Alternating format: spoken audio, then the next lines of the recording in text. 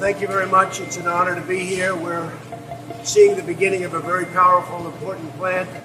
Back in 2019, Donald Trump and Tim Cook got together for a photo op. They were celebrating the fact that Apple was making things in America again. Yeah, that's right. You're seeing the president live now with Tim Cook, and they're looking at one of these Mac Pro units at this Flex facility here in Austin, Texas. And the audio's not so good here. What you're seeing here, the product, the Mac Pro, is an example of American design, American manufacturing, and American ingenuity. So, picking apart this scene, some of it's based in reality, some of it not so much. For starters, that factory wasn't new. It had been operating since 2013. That factory was already there, and it had already been making Macs, and they just let him take credit for it. Nilay Patel was editor-in-chief of The Verge. Anybody that followed my campaign, I would always talk about Apple.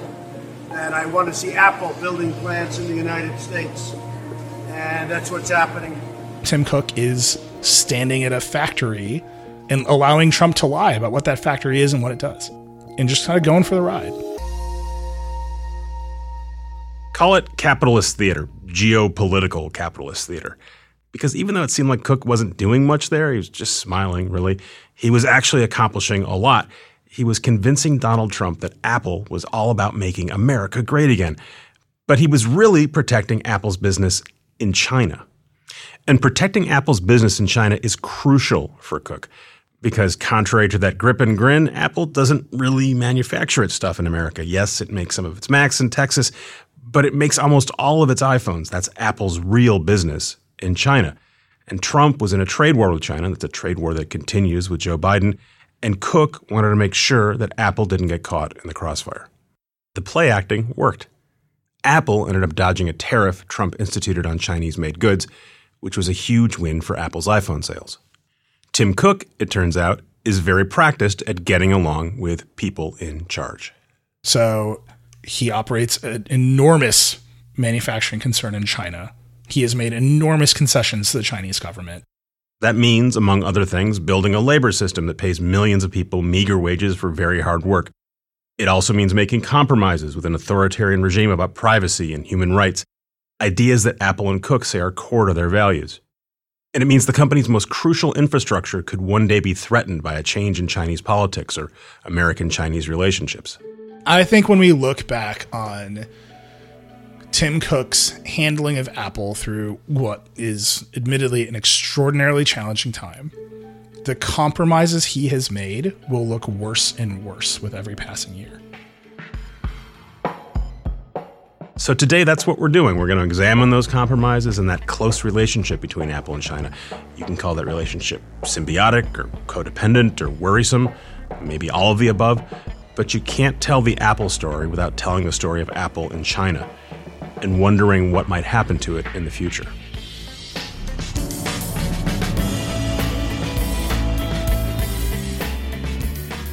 Welcome to Land of the Giants. I'm Peter Kafka.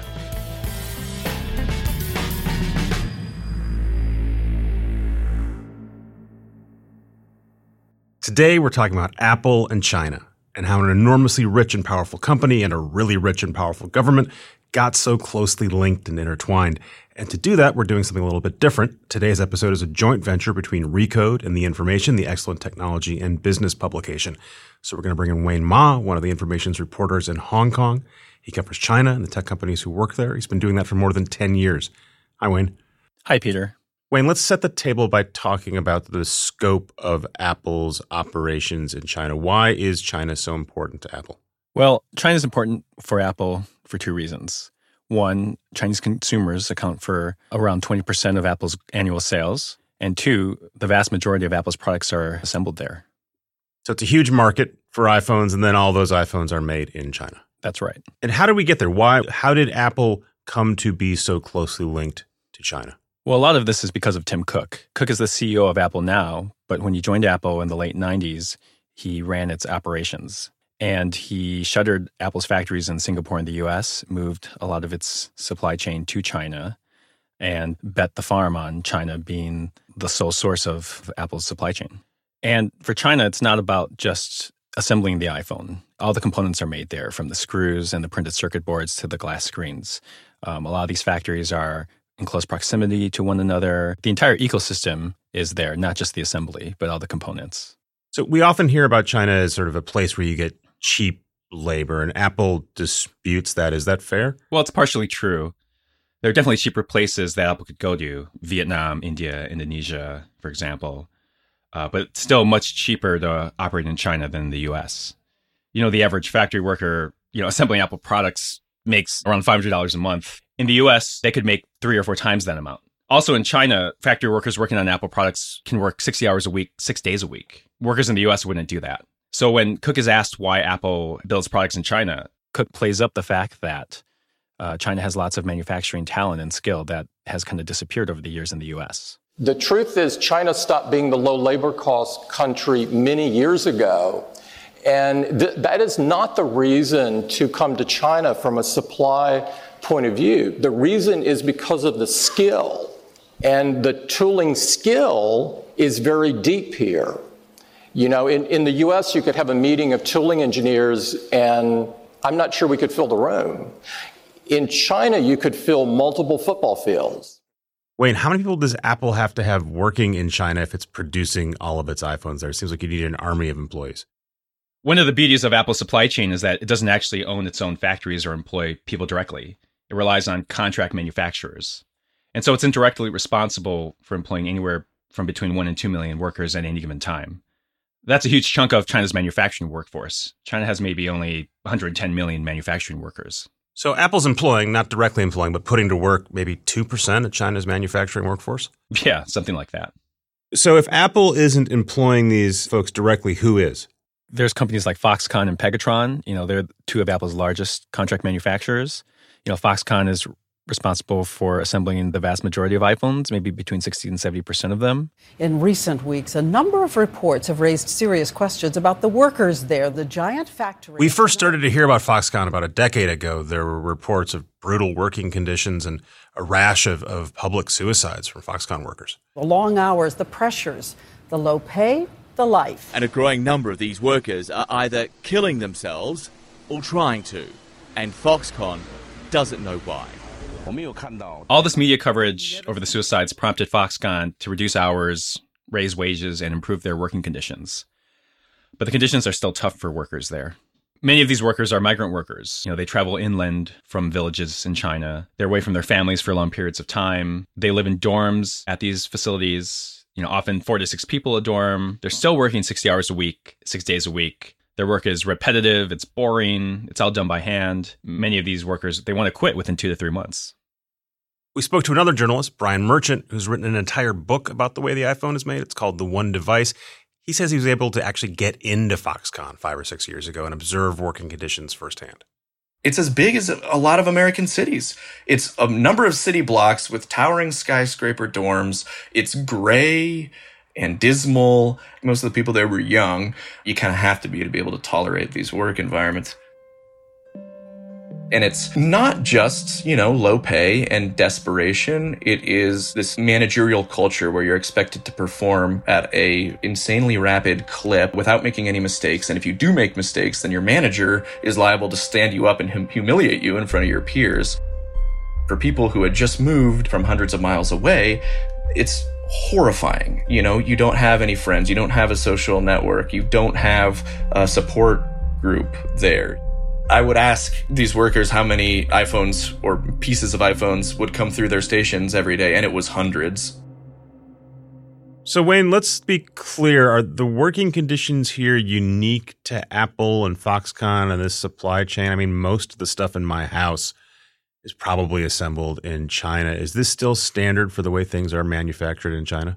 It is. It's not just Apple, but all the products you buy, consumer electronics at least, are made within these conditions. But I would argue that Apple kind of stands out because of the size and scale of its production. There's no other foreign company that can come close in terms of the number of workers and employees or the number of products it produces. So we understand that Apple is really big, and we get that this is how a lot of work is done in China, and that because Apple's such a large employer, it's doing more of this work than anybody else. Does Apple have particular challenges with its workforce? Well, a lot of this relates to Apple's internal production strategy. Internally, it's called the ramp. And what that means is that if the iPhone is released in September, Apple suppliers have to start massively hiring in July and slowly build up hiring until the release date.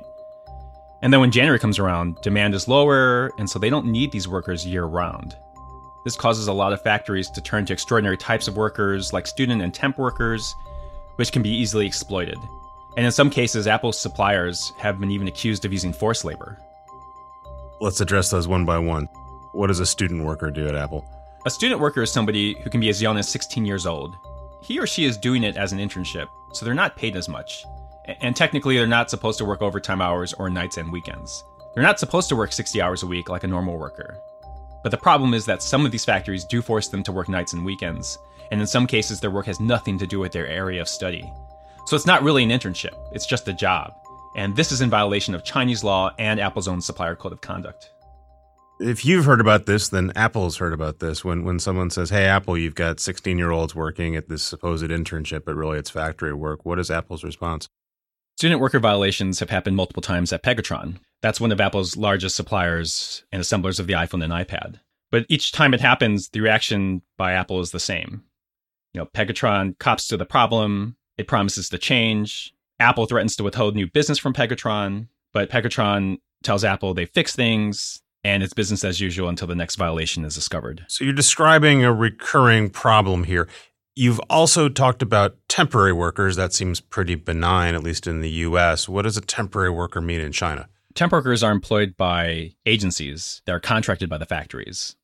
So they're even another layer removed from Apple and have even less oversight than full-time workers. They're more vulnerable than full-time employees, as many of them don't have the same rights and benefits as them. In some cases, temp workers have had their salaries or bonuses withheld until they've completed their work. Many of these temp workers, they can't afford not to be paid. If they don't get their money, they're stuck and immobilized. China says this works okay, but you can't have too much of it. That's right. China says factories can't employ more than 10% of their workforce as temporary workers. But the reality is that many factories go way above that limit. In some cases, it's 40%, 50%. And Apple has known about this for years and hasn't enforced those limits. You also brought up the idea of forced labor, which sounds not good. What is that, and is Apple benefiting from it? Yes, there's a number of factories that Apple works with that media outlets like Us, The Information, The Wall Street Journal, and The Washington Post have shown employ forced labor. What is forced labor in China? In China, there's this region called Xinjiang, where over the last few years, China has been persecuting ethnic minorities there. They've been sending thousands of these ethnic minorities to factories outside of Xinjiang to work. But these ethnic minorities, they are constantly surveilled. They're not allowed to leave the factories. They're forced to undergo political indoctrination while they're at the factories. And to be clear, there's credible reporting that alleges that the Chinese government is forcing ethnic minorities to go work in these factories? Right, that's correct. And are they getting paid for this work? They are getting paid. But it's not their choice to work there. They are compelled to do so. Yes. And this is crucial. Do we know that Apple suppliers are using this kind of forced labor to make Apple products? We don't. The best we know is that in many cases, the addresses where these workers are the same addresses that supply Apple with components and products. They may be working on Apple products. They may be working on something else that Apple has nothing to do with. Yeah, that's right. But regardless, these companies are in Apple's supply chain and Apple is working with them. And when you and other journalists ask Apple about this, what does Apple say? Well, they give a variety of answers. In some cases, they've denied it, even though there's been clear evidence and video footage of it at the factories. Sometimes they say they couldn't find evidence of it. Other times they say they couldn't find evidence of it on their production lines. We also reached out to Apple for comment, and in a statement, a company spokesperson said that Apple conducted more than 1,000 audits and interviewed more than 57,000 workers over the past year and a half. Quote, "We have found no evidence of forced labor anywhere in our supply chain and will continue to ensure workers are treated with dignity and respect everywhere we work." Wayne, that's what Apple says. What about lawmakers? Washington generally hasn't paid much attention to the tech industry for a long time, but that has changed in the last few years, right?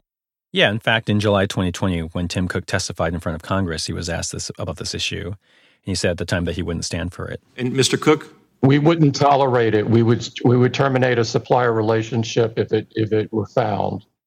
Wayne, we've been hearing about difficult working conditions in China for Apple for more than a decade. What's Apple's response to this scrutiny and criticism? Well, Apple says it's taking the issue seriously, and it has been throwing resources and people at the problem. After the Foxconn suicides, Apple greatly increased the size of the team in charge of monitoring its suppliers. It set new and tighter policies for supply chain conduct, and it also increased the number of audits on the factories it uses. One of Apple's initiatives was to create this academic advisory board that was filled with researchers familiar with China labor issues to help Apple look at its supply chain and how to solve some of these problems. I was a member of the Apple Academic Advisory Board from 2012 to 2015. One of the people they brought in was Eli Friedman, a sociologist specializing in labor in China. It was a pretty unusual opportunity to be able to be granted access to Apple's supply chain. Apple itself is famously not super transparent, and many of the companies that produce goods for Apple are extremely difficult to gain access to. And so the possibility of being able to get inside some of those factories, to really talk to workers about their experiences was pretty appealing to me. So one of the issues that Apple wanted the Academic Advisory Board to address was the issue of overtime and turnover. Many workers were leaving within 2 or 3 months. Some of the workers were working way more than 60 hours a week, which was against Apple's rules and the Chinese government's rules at the time. In one case, Friedman actually visited a Pegatron factory in China. What he found was a pretty typical factory environment. It didn't seem like the workers were unhappy. It's brightly lit. It's well organized. This doesn't appear anyway at first glance to be, such a bad job. We got to speak with a couple of workers in kind of focus groups. I didn't find it particularly illuminating. That being said, the workers, had been picked by management, and any social scientist will tell you that produces the potential for bias. So I wasn't putting too much stock into what the handful of workers that we spoke with had to say. It left me kind of wanting to know more about what might be going on in the facility. He actually proposed an ethnographic study where he would actually spend a few months living with the workers at the factories in their own dorms to try to build a rapport with them and to get real insight into what their lives were like. And I put together a proposal and I submitted it to Apple, and it was rejected. Why did they reject it? What did they say? I'm still not really sure. But my sense is that, this is just speculation, but my sense is that the supplier was not interested in, having some foreigner kind of poking around in their dormitories, and that Apple didn't see it as worth their while to expend political capital pushing for this. But again, that's speculative. I also started to come to the conclusion that the board was not really going to be able to do the things that I thought it ought to. After his proposal is shut down, Friedman also proposes raising wages for some workers to see if it gets them to stay at the factory longer. Apple isn't very responsive to that. Eventually, he feels like he's unable to do a lot of the research that he wanted to do or make any meaningful impact on the matter, and he decides to leave the Academic Advisory Board. So is the lesson here that Friedman was naive about what he thought he could accomplish as part of an academic advisory board, or is this Apple setting up an academic advisory board and not really wanting to engage with it? I think Apple wanted this board, but they weren't prepared for the types of research that the academics wanted to do. In many cases, you have to get buy-in from the suppliers, and Apple can't force these suppliers to agree to some of these studies if they don't want to. By the way, Friedman says the board actually disbanded a few years ago. Big picture, you've laid out convincingly that Apple has problems in its supply chain, that some of the working conditions are bad, and Apple says they want to root some of these problems out. How much work is Apple willing to put into fixing supply chain problems and fixing labor conditions, and how much unpleasantness in that supply chain is Apple willing to tolerate? Well, former Apple employees tell me that Apple will fix problems in its supply chain if it's easy, but it won't if it's hard, especially if it's going to disrupt production or impact the supply of products like the iPhone. Apple has very strict policies when it comes to supplier violations. It gives suppliers up to 90 days to improve or fix their problems. If the suppliers don't seem willing to change, Apple says it'll cut them off. But over the last decade, Apple has removed only about 24 supplier facilities for violations, but it works with more than 1,000 facilities in its supply chain. Apple's the most valuable company in the world. It built this system. The vendors it employs are dependent on Apple for the bulk of their revenue. Can't Apple just make significant permanent changes? Not really, and that's because a lot of the components are custom made, and so there's only a few suppliers that can make them, and it takes years to develop these suppliers to certify them and build them up. So Apple can't just leave one and go across the street and get those components from like another company. One example of this is the companies that make the glass screens for the iPhone. Apple is dependent largely on two suppliers. One is called Biel Crystal, the other is called Lens Technology. Both of them have come under fire by labor rights activists and researchers for problems in the supply chain. Biel Crystal has been under fire in the past for having workers operating under hazardous conditions. Lens recently has been accused of using forced labor from Xinjiang. But in both cases, Apple continues to use both those suppliers because without them, the iPhone wouldn't get made. So why can't Apple just pay its suppliers to adopt better labor practices? The vendors are willing to improve if Apple pays them more. But former Apple employees tell me that Apple is reluctant to do so. Apple wants the vendors to pay for the improvements themselves. The vendors don't want to spend the money or increase their costs, but Apple also doesn't want to pay more because it wants to keep its costs low and margins high. A lot of people believe Apple's successful because it designs great products that people want to buy. But a lot of its success comes from how it manages its supply chain, which is world-leading. The company has 2 to 3 suppliers for every single component it makes. Apple pits these suppliers against each other to drive costs down. They care about every penny, and they squeeze their suppliers super hard. People working at Apple suppliers, they've told me that they've had to show Apple all their costs. From the price of electricity that they spend to the cost of their rent. Apple buys a lot of the equipment used by the suppliers so that suppliers can't pad their bills even more. So this system works incredibly well for Apple. It's made them enormously profitable. There's a statistics out there that says Apple represents about 20% of smartphone sales every year, but it captures 90% of the profit in the industry. This complex, layered system Tim Cook built in China is a tremendous success for Apple, but it is a two-way street. It's not just Apple getting stuff from China. Next up, what China gets from Apple.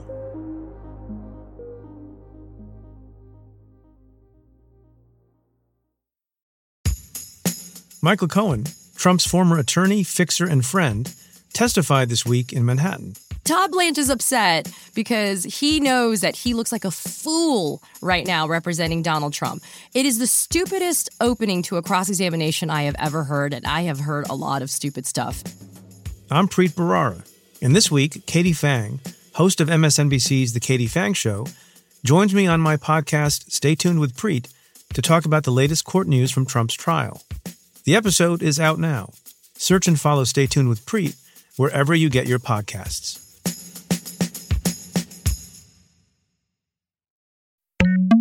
It's loud, deafening, cacophonous. It's a nightmare. Oppressive. And just what is it that many people think is pretty nightmarish and yet are still willing to shell out quite a bit of money for a night out at a restaurant? Sound is the #1 complaint that diners have about their experience. So why are restaurants so loud, and when did that start happening? Is there anything anyone can do to fix it? We've got the answers on the latest episode of Gastropod. All that, plus the science behind the perfect playlist to accompany your meal. This special episode is part of our new collaboration with the podcast Switched on Pop. Find Gastropod and subscribe wherever you get your podcasts.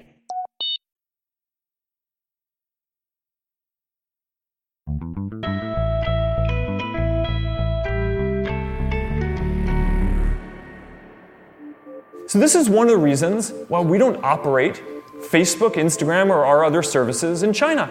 I wanted our services in China because I believe in connecting the whole world, and I thought, maybe we could help create a more open society. And this is something that I worked hard on for a long time, but we could never come to agreement on what it would take for us to operate there, and they never let us in.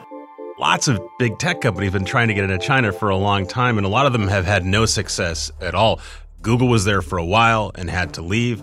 Facebook spent years trying to figure out a China strategy. You even saw Mark Zuckerberg trying to learn the language. Netflix at one point said they were going to get into China and never got in there. The distinction here seems to be that companies that are in the content and information business really aren't getting any access to China at all. China just doesn't want them there. Companies that make physical products in China, that's another story, and Apple is in the physical products business. They make their products in China. But they still have to make big trade-offs to do business there.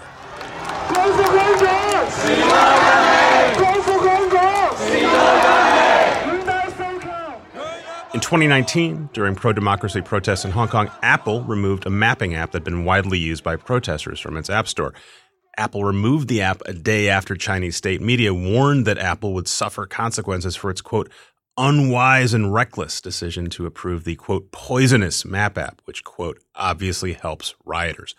It's worth noting that this is the kind of concession that tech companies make around the world all the time. In fact, Apple and Google just did something similar in Russia, where they were forced to take down a pro-democracy app in that country's app store. And whether it's Apple or anybody else, when they're confronted with this kind of concession, they always have the same answer, which is we must comply with local laws and guidelines. But Apple and China are so deeply intertwined at this point, there may be no separating the two. There's a huge financial benefit to being in China. This is Doug Guthrie. He's a longtime China academic and business professor at Arizona State University. He says this financial benefit for companies like Apple also comes with a question. They have to ask themselves, how important are some of these other issues? Guthrie was actually brought in by Apple between 2014 and 2019 to advise on the company's business operations in China. He wouldn't speak specifically to us about Apple, but said that for foreign companies in China, they have to play ball with the Chinese government.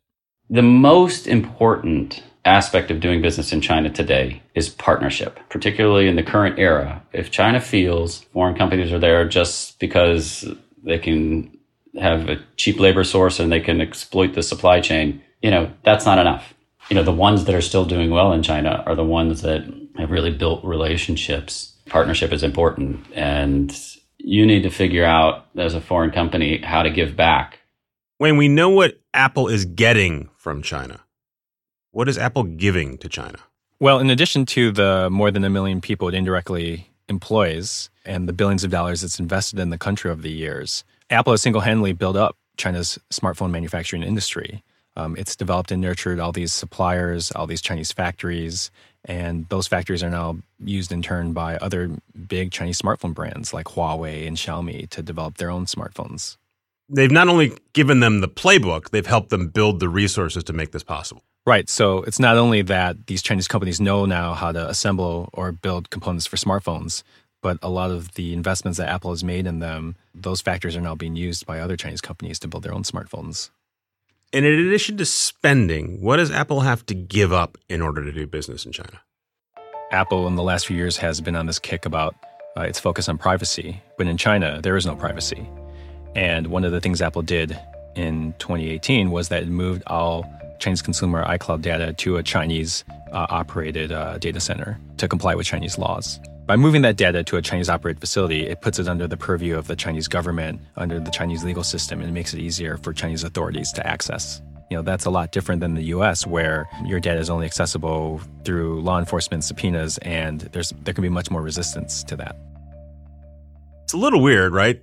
When I watch TV, I frequently see Apple ads playing up Apple's commitment to privacy, and because I'm a tech reporter, I know that some of that is about criticizing Facebook and Google, but it is a pitch they're making to consumers in America. Does privacy not matter in China? Apple says privacy is a fundamental and human right, but it also conflicts with its need to follow the laws of every country it operates in, especially in China, where lots of residents don't have expectations of privacy. So Apple has compromised on privacy in China. What else? The other big issue is censorship. There are tens of thousands of apps that are missing from the China App Store that are accessible by other people around the world. A lot of those apps relate to VPNs, which allowed people to access the full internet beyond the Great Chinese Firewall. LGBT apps, even media apps like the New York Times have been removed at the request of the Chinese government, or Apple has actively self-censored them. Wayne, we're describing this deeply intricate relationship that China and Apple have with some problems, but it also seems to work really well for Apple and China. Right now, both sides are getting stuff out of this. But is this a tenable relationship? Is this sustainable? Well, there is this trade war that's been brewing for the last few years, and it's impacted lots of companies, both in China and the U.S. And by the way, this is still going on in the Biden administration. And so there could be this reality where Apple might get kicked out of China, which is similar to how the U.S. has tried to kick out Huawei and TikTok. So if we get to that doomsday scenario, at least doomsday for Apple, where they're actually forced out of China, what are their alternatives? They've built up this giant infrastructure in China. Can they port that somewhere else? Not really. They can assemble products in other countries like Vietnam and India, but those countries have their own problems. Vietnam doesn't have enough workers. India doesn't have the infrastructure. And besides that, all the components are still made in China. They can't move that entire ecosystem to those countries, nor could they assemble products in the U.S. given the high costs. It's very difficult for Apple to replace China, but what about the Chinese side of the equation? What happens to the Chinese economy if Apple disappeared? And how do Chinese consumers react if they can't buy iPhones? Well, if Apple couldn't make their products in China, 2 million jobs overnight would disappear. Lots of manufacturers that rely on Apple would lose a ton of money. And also, Chinese consumers love their iPhones. They're considered status symbols in the country. If Apple couldn't sell their products in China, there would be a huge backlash. That's something we heard from another China expert as well. I've lived in China for 6 years. Chinese people love Apple products. This is Meg Rittmeyer. She's a professor at Harvard Business School who studies the way American companies work in China. If for some reason Chinese people were not able to buy Apple products, I don't really see how that would be a big win, right, for Beijing to say nobody gets access to Apple anymore. So in my mind, this sounds like a classic codependent relationship. Both sides might have problems with it, but they're also going to stick there because they don't have a better option. Yeah, but it works for Apple in China. China gets investment, jobs, and lots of manufacturing know-how. Apple gets access to cheap and plentiful manufacturing labor. I mean, when you think about a company like Apple that's that embedded in China, their interests are complex, just like the Chinese Communist Party's interests with Apple are complex. So it's not just a one-way power. I mean, that's a silly way of looking at things. Power is kind of going in both directions. Let's talk about power then, because Apple looks like they're locked into China for the long haul, and that entails a lot. That's working with suppliers who could be violating their workers' human rights and deleting apps at the behest of an authoritarian government and making it easier for that government to get its hands on citizens' users' data.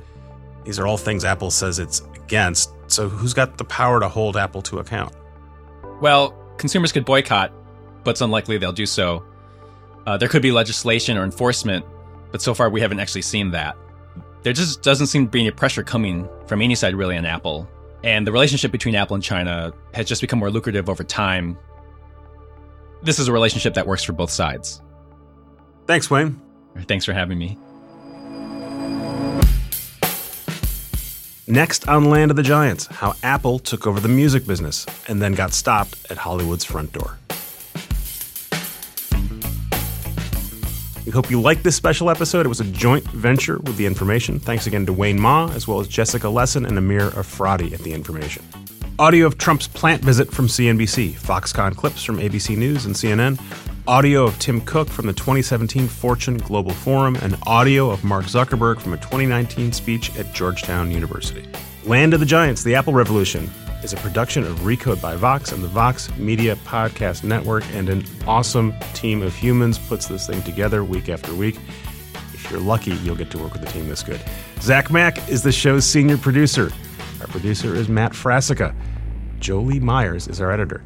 Serena Solon is our fact-checker. Brandon McFarland composed the show's theme and engineered this episode. Sam Altman is Recode's editor-in-chief. Art Chung is our showrunner. Nishat Kurwa is our executive producer. I'm Peter Kafka. If you like this episode, leave us a rating and review on Apple Podcasts or wherever you listen to podcasts. And tell a friend and subscribe to hear our next episode when it drops. Quick disclosure, Vox Media creates content for and does business with Apple. None of the people creatively involved with this season of Land of the Giants are involved with those projects.